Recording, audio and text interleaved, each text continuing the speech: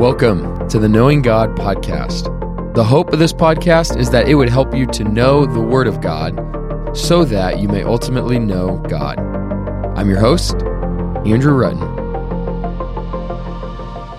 Hey everyone, as you can probably tell by the title of this episode, today's content may be a little more sensitive than normal.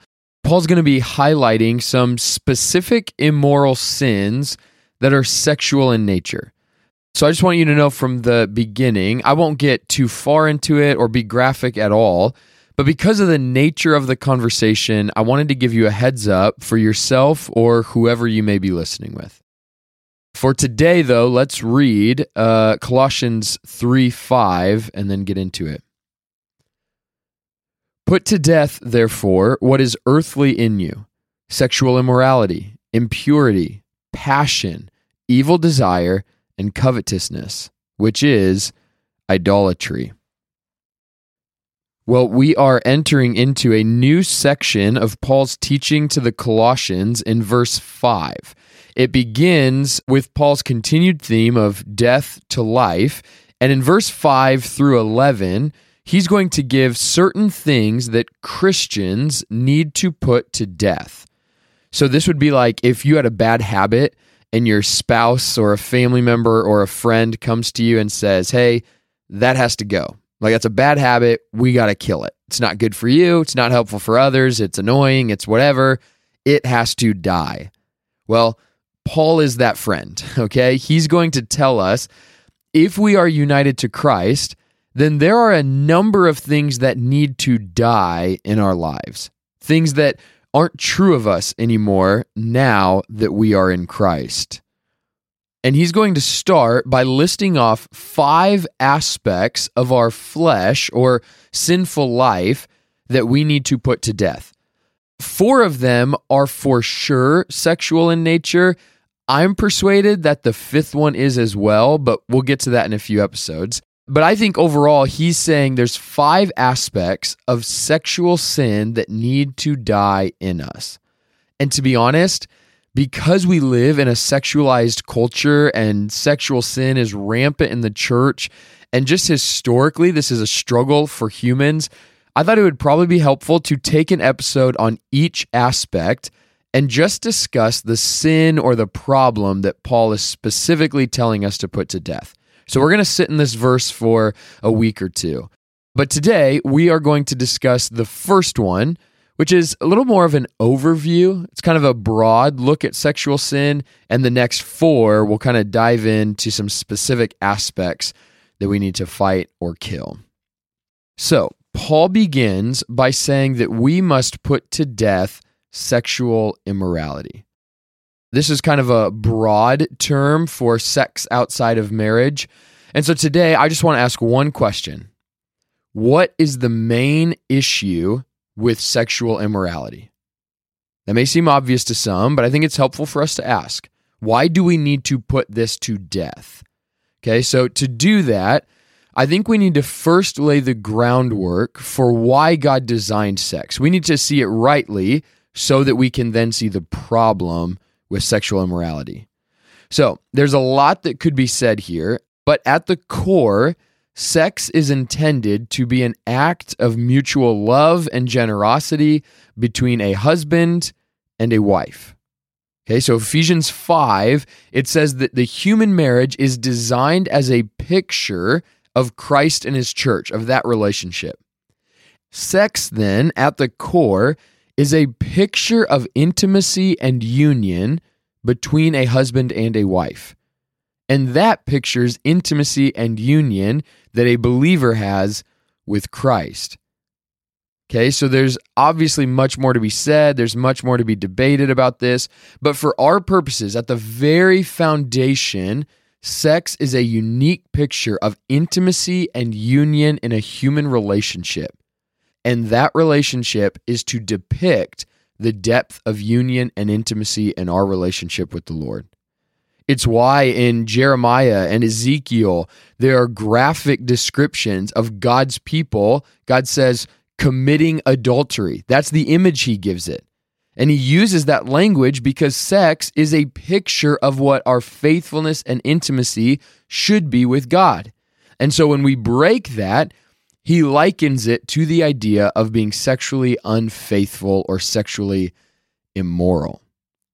Which leads us back to our main question then. If that's the design for sex, what exactly is the problem with sexual immorality? I think the clearest answer to this comes in Paul's teaching in 1 Corinthians. I'm going to give an overview just for the sake of time. I'll lay out his argument, but it all comes from the end of 1 Corinthians 6. So if you want to study that, that's where I'm finding all this. But here's what I think Paul's logic is to the problem of sexual immorality. He says, your body was created by God and for God. And your whole person is now united to Christ through faith in the gospel. And any sexual act is binding your body to another. Therefore, a sexually immoral act, meaning sex outside of the covenant of marriage, is binding you to that person. Okay, does that all make sense? He's saying your body, it was created by God and for God. So your body is to be used in the ways that God has designed it. And on top of that, you are now united to Christ. And the problem with a sexual immoral act is that any sexual act is binding your body in an intimate way with another person, which is great in the context of marriage. It depicts a great union like ours with Christ. Outside of marriage, though, it is binding you to this person that there is no covenant or faithfulness committed. Paul even actually says in 1 Corinthians 6 that if you engage in a sexual act with a person, he quotes Genesis saying, the two have become one flesh. So he's saying there is a deep union here. And he goes on to say, if you are in Christ, you are bringing Christ into that immorality. Because you are united to Christ, you're bringing him into this immoral act. And therefore, he concludes, we must flee sexual immorality and we must commit ourselves to the Lord, our union with Christ, and sex as God has designed it. Okay, I know that was a really quick and a lot of information. So you can either rewind and listen to it again, or better yet, go read 1 Corinthians 6 to see how he says it. But the main problem with sexual immorality is that you are now in Christ, and you engaging in sexual immorality is not only damaging for you, but also Christ in you, which is a theme here in the book of Colossians. Therefore, Paul says in Colossians 3:5, we must put that immorality to death. So let me just end with an encouragement and then an exhortation. First, the encouragement. If you have committed sexual immorality and you feel a deep sense of regret or guilt or shame, I want you to know that the Lord is gracious and merciful and abounds in love. Those sins have been paid for. Everything that you have done or will do has been paid for by Jesus Christ. And he does not want you to feel condemnation. He wants you to feel forgiven and freed to walk in holiness today. Okay, so you don't shame or condemn yourself for something in the past that Christ has already paid for. But I also want to encourage you to take this seriously. As you listen to the next few episodes, would you commit to trying to fight sexual sin?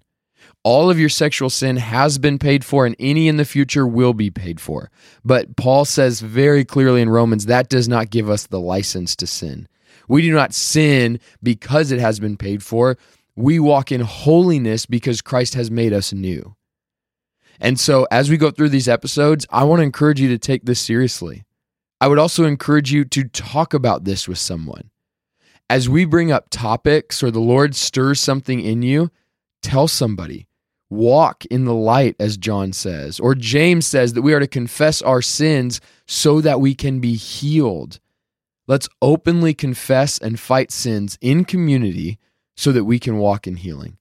So for this episode, I just wanted you to see the weight of sexual immorality and its problem, and I want to encourage you to ask the Lord today to take this seriously, to help you in the fight, and then over the next few episodes, let's work to put to death all sexual immorality.